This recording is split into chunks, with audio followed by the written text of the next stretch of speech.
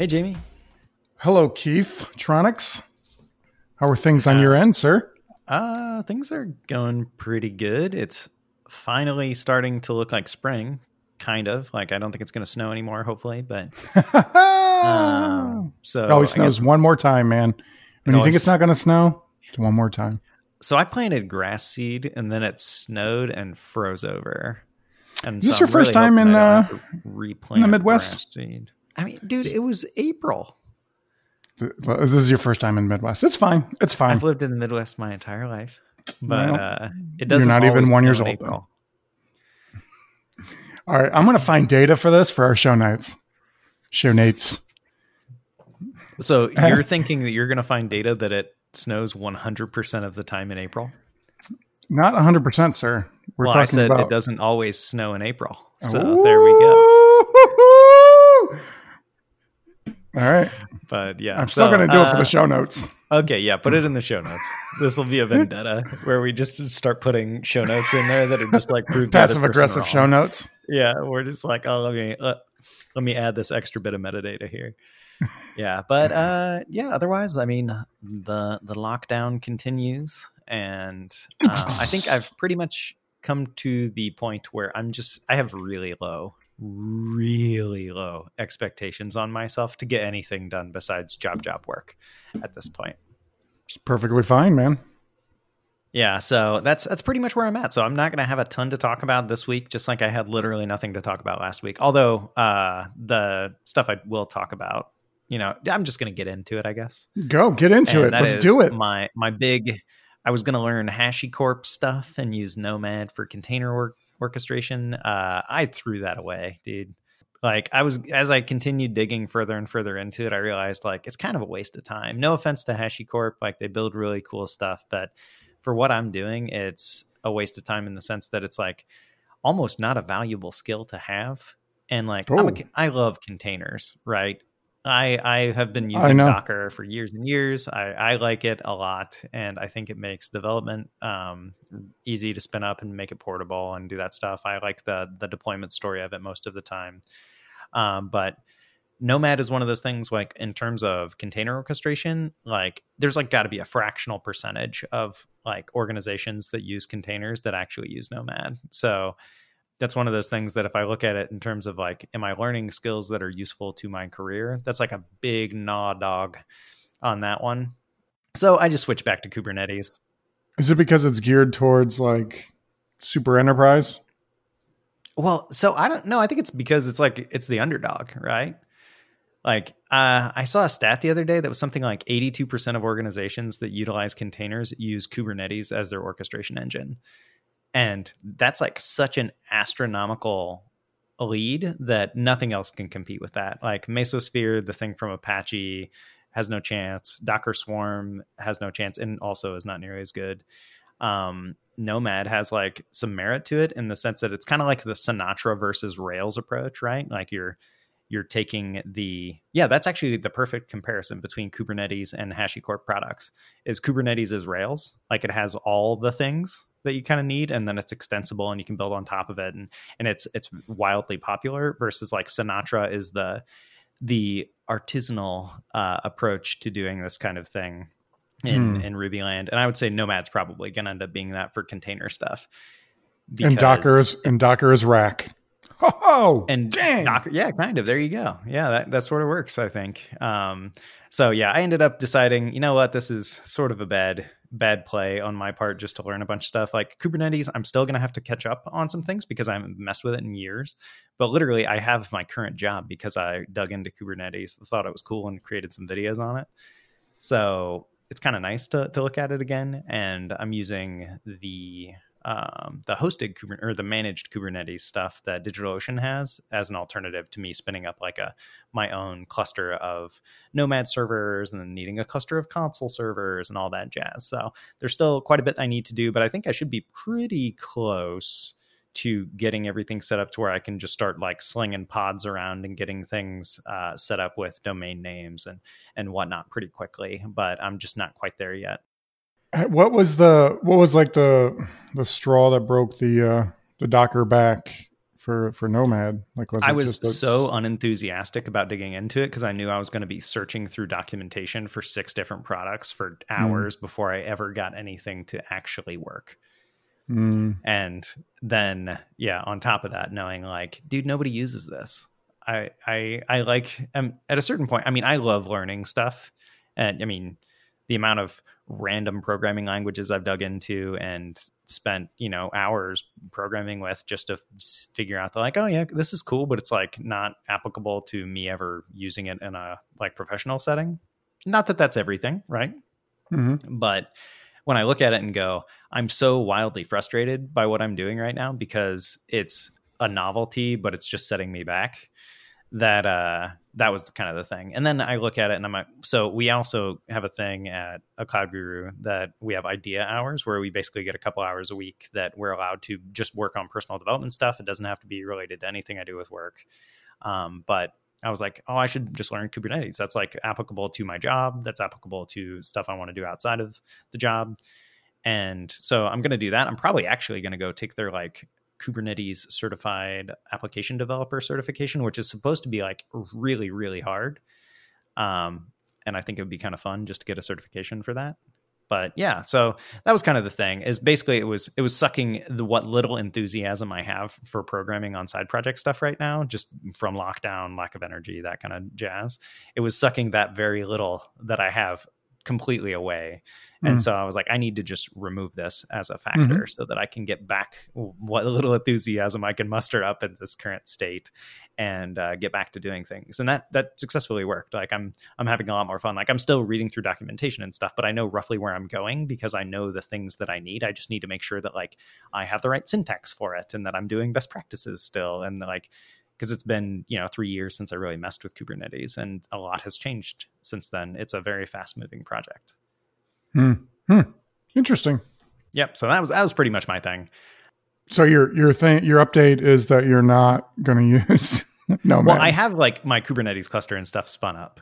There are some things I need to figure out with actually doing the routing to services and whatnot. Basically, I want to get it set up so that I can have Let's Encrypt auto cert generation for domain names rigged up quickly, and so that I can have it deploying the application from CI/CD quickly. But I need to figure out kind of the ingress layer to the routing bit so that I can configure my domain names and stuff. Because that was actually something I don't think I ever did when I was messing with Kubernetes before, is like actually figure out how to get that routing level done right. I always just like went to the IP address of the service that I was exposing.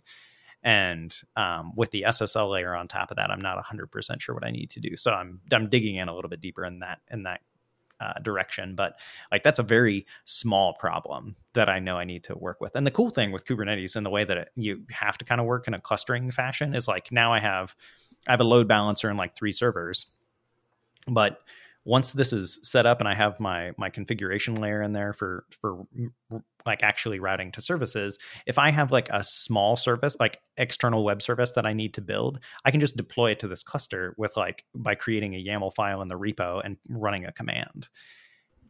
That's pretty cool. It won't be a matter. I mean, and it'll divvy it to the right spot, and I can get traffic routing to it fairly quickly. So, like, it's one of those things that has the upfront cost is decently large. I mean, way smaller than the Nomad approach, but the end payout will be that I'll have of things that like I can actually auto scale and I can deploy multiple things really quickly. Like it'll empower me to do it from my developer, like with my developer hat on, and not have to throw my ops hat on all the time.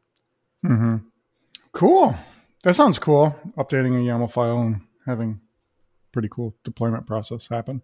Yeah. So that's currently where I'm going. I'm hoping like next week I should for sure have the Kubernetes bit done, which would be nice. And then I can just focus back on the project. So actually I have kind of a light weekend in terms of like stuff to do around the house this weekend. So I'm hoping that I can get a little bit extra time to really sit down and figure out everything I need to with Kubernetes stuff and just button this part up. Have you seen the new I don't know if they're updates, or I know that Phoenix Live View was like released in Phoenix. Yeah, it's part of 1.5's release candidate that just came out. I'm probably going to swap to just running the release candidate since I'm still in pre-release for the foreseeable future. And 1.5 will almost definitely be out in full before I release something. Yeah, Chris McCord did a little demo, like kind of like DHH's blog template demo back when Rails came out. But he did it like creating a clone of Twitter. Using real-time Phoenix Twitter clone. Yeah, it's pretty cool.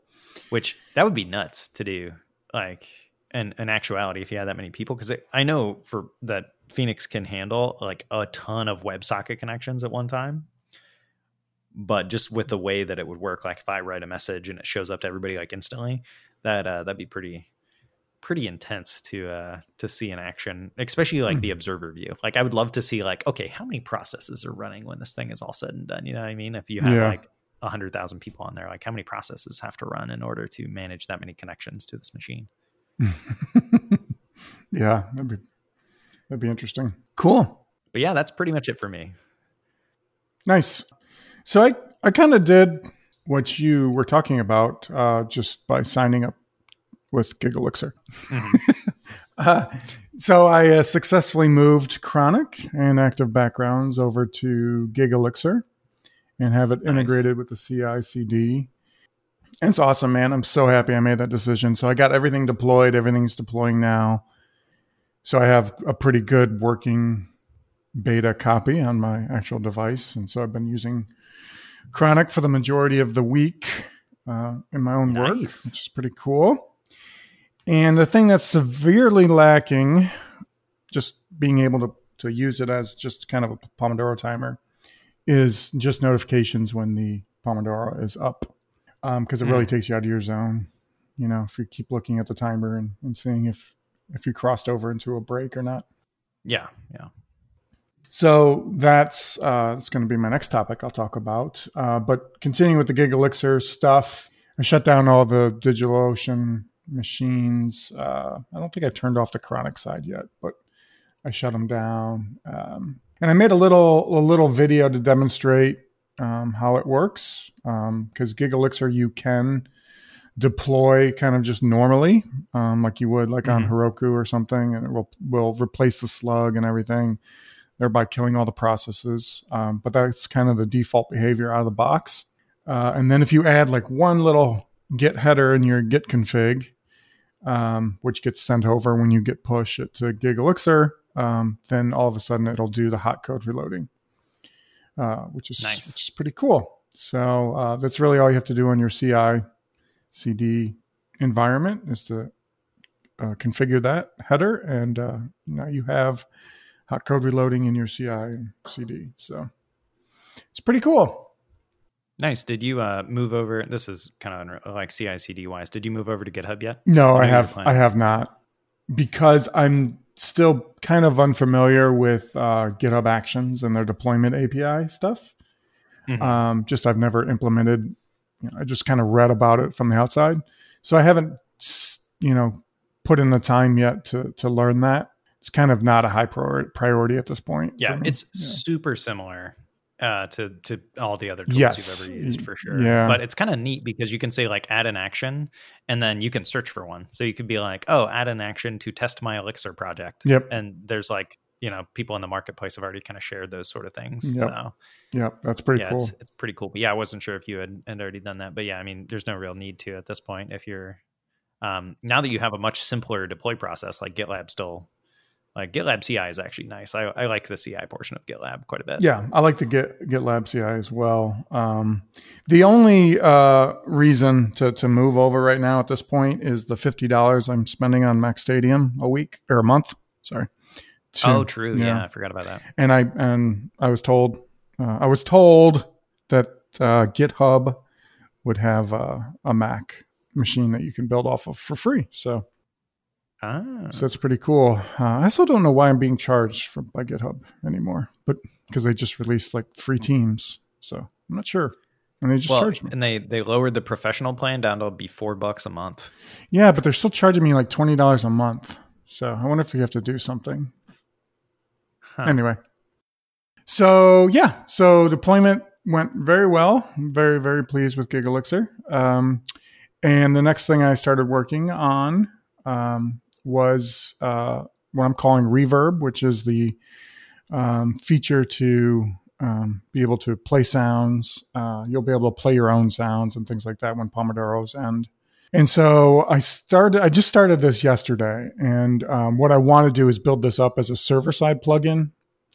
I think we talked about this a couple episodes ago, but I want to take as much of the client load off of the client and move it to the server so that the server can use webhooks on the service to send payloads to Chronic or to the Chronic's client endpoints. So one thing I was looking for was kind of like an Unsplash for sounds, so that well, two reasons. One, I would like to just get a library of sounds that I could use, and yeah, that'd be nice. Yeah, and then royalty-free sounds, obviously. And then two, I was wondering if there's like an API, kind of like Unsplash, where you can say, hey, give me X sounds. Therefore, you have like an unlimited amount of sounds. And I found a service called Audio Blocks, which does just this. It's basically... I've used this before. Where were you on Twitter, sir? Where were you? This is the intro and... This is where the intro, outro, and like our bleeping noises come from. Oh, I had an Audio Block subscription back when I was doing YouTube stuff. That's where that sound came from. Yep, that's cool. Did you know that they had an API around this? I did not know they had an API. Supposedly they do. They said, but I haven't even looked at the docs. So I started like playing around with the client side of playing sounds on an Expo app, and like everything on Expo, it's pretty simple. And you can even specify a URI so it can come from the internet. And there's like a slight, especially with these sounds, right? There's like a slight delay to download it. So I've kind of come up a plan of like when to download it so it's ready to play right away. So things like that. So I've kind of like sketched out kind of what this is going to look like. And I think I'm ready to start on the Reverb API project. So are you just going to have them download the sounds whenever the workflow step is started? Yes, probably. Yep. Yeah, okay. Similar to, I think, how the active backgrounds is going to work. So it'll probably download it before it needs it. So it can play that. It can execute on that stuff really fast. Nice. And the other cool thing is I gave my daughter, who's 13, access to Chronic. So I made her a test user in Test Flight because she's doing like the Pomodoro technique for homework. Wow. Yeah. Nice. Nothing. She just like came up and was like, hey, I'm doing this. Like, I was like, oh, that's the Pomodoro technique. She never knew it by that name, but so it was pretty. Oh, no joke. It wasn't even like inspired. Yeah. It wasn't even inspired. That's wild. Yeah, it's pretty cool. So she gave me a bunch of feedback on Chronic on the iOS app. So, and the main thing that she was looking for is she didn't know, two things. She didn't know when the Pomodoro was up. And I said, well, sounds is coming. So it was cool that we're kind of on the same page. And then the second thing was she was always afraid that the Pomodoro was still running. So like, she's like, well, if you shut down the app, is that timer going to still go? And I was like, yep, timer still run. And she's like, well, I'm always afraid, like, I walk away and the timer's still going and I don't want that. And I explained to her the feature that I was planning on to help that, because all the Pomodoro apps that I use also have that same issue. Like you walk away and you're upstairs and you're like, oh, crap, I forgot to stop my timer or pause my timer, right? Mm-hmm. And so I explained to her about the push notifications and the smart push notifications and knowing. So it'll prompt you to say, hey, are you sure you want to stop your timer and stuff? So it's pretty cool that she had all these issues and like I already have answers. It's not something I haven't thought about, which was pretty cool. Yeah, that is good. Yeah. So those are the two things I'm worked on over the last 2 weeks. And I've actually come up with a change of plans here a little bit. Oh, okay. So a few months ago, I lost my co-founder. You might be aware. Yeah, he's a dick. Yeah. I've always been planning on launching, the iOS app, the Mac app, and maybe a few other platforms. I've come to the realization that that's way too optimistic for myself. Yeah. And I want the iOS app to be really, really good. It's not even close to being there yet. And I want to start getting a lot more feedback and promoting this and making sure I have the marketing channels nailed down and I'm talking to the right people. So my new plan is just to release the iOS app at first. I'm going to start working on the Mac app so that soon after I release the iOS app, soonish, I'll be able to release the Mac app. So I'm kind of excited for that. There's kind of like a light at the end of the tunnel now. It's not like, oh, I did this great application and now I got to start on a whole new one, you know? Yeah. And I would like to have it ready by the launch, if that happens this year, who knows? Although I think it is going to happen. The launch of the new iPhone.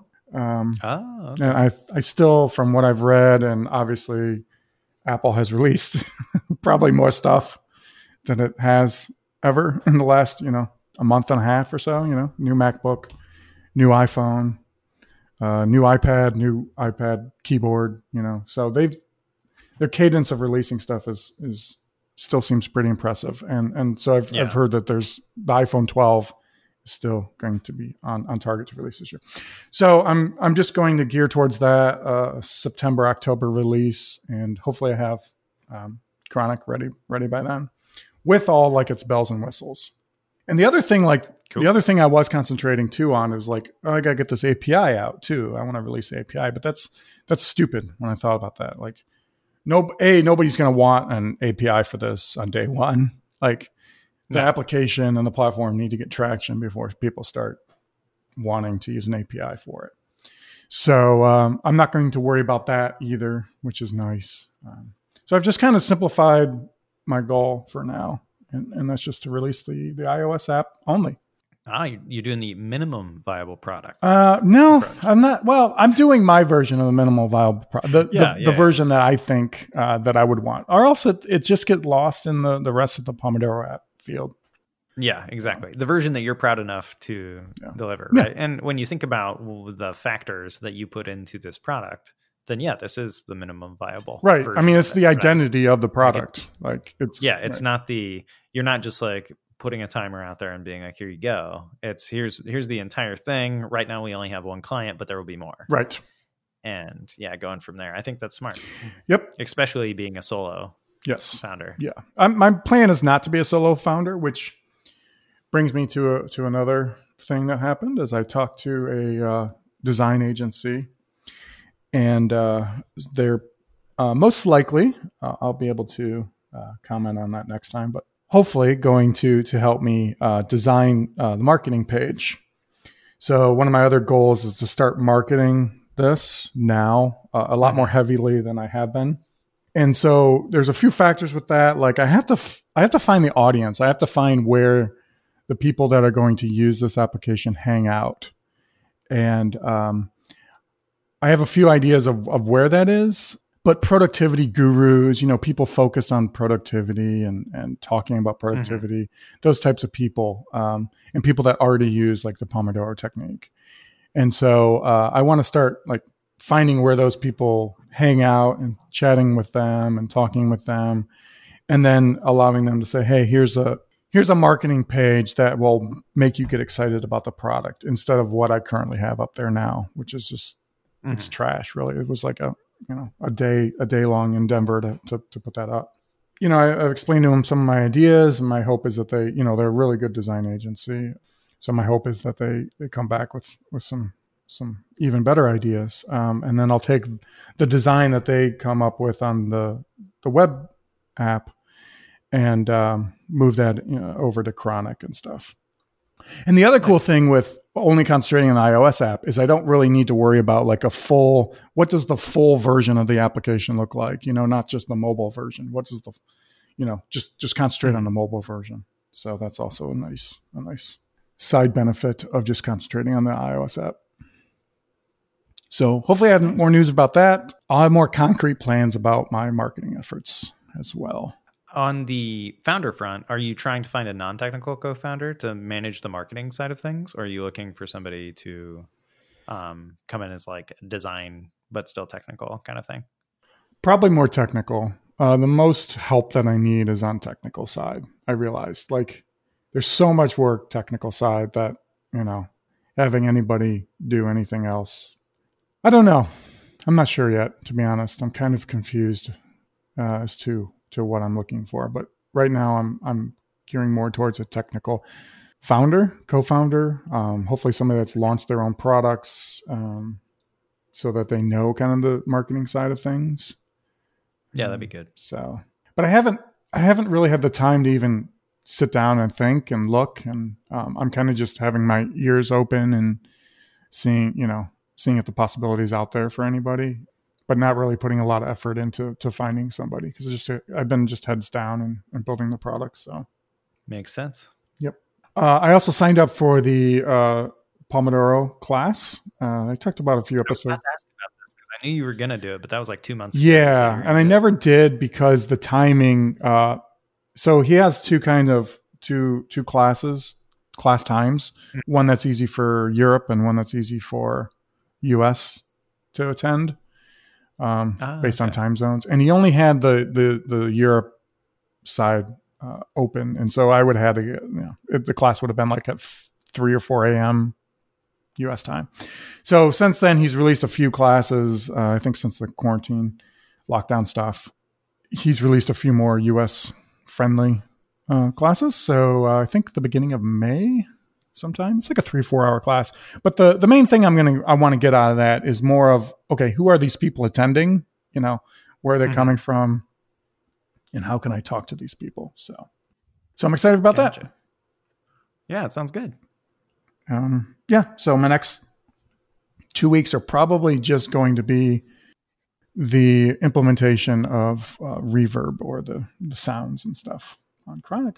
Sweet. Yeah, I plan on having my Kubernetes endeavor completed and buttoned up by the time, honestly, by the end of the day would be my ideal goal, but that's optimistic. But yeah, but definitely by the next time we talk, I should be out of ops land, back into dev land. And if that lands so much better. Be in that spot, that'll be good. Yeah. Cool. Well, it was great talking to you, man. Well, I will talk to you in 2 weeks. All right. See ya.